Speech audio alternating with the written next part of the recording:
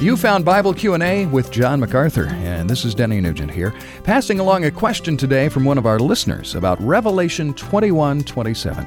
That verse says, "All the names of the redeemed were written in the book of life long ago." Now, this listener isn't sure how to pray for the lost if the names of the redeemed can't be changed. What about that, John? If a person's eternal destiny is already decided, why pray for unbelievers?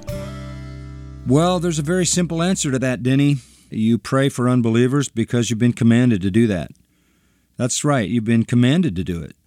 You could ask the same question about faith. You could say, well, if a person's eternal destiny has been decided by God in eternity past, why believe? Or you could say, if it's all been determined by God, why evangelize?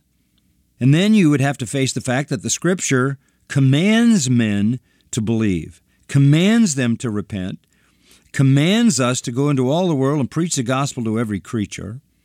We are told to pray that the gospel, the Word of God, will have free course and go with power.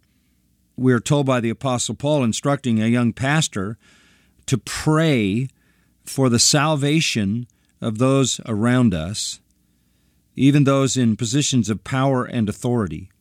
So again, how our responsibility and our duty fits in with the sovereignty of God is not for us to fully understand, but we're called to be obedient. One way to understand it is that God has not only determined who would be saved, but the means by which He will save them, and one of those means is our prayers. For more in-depth teaching from Revelation, or if you have a question for John, go to MacArthurCommentaries.com.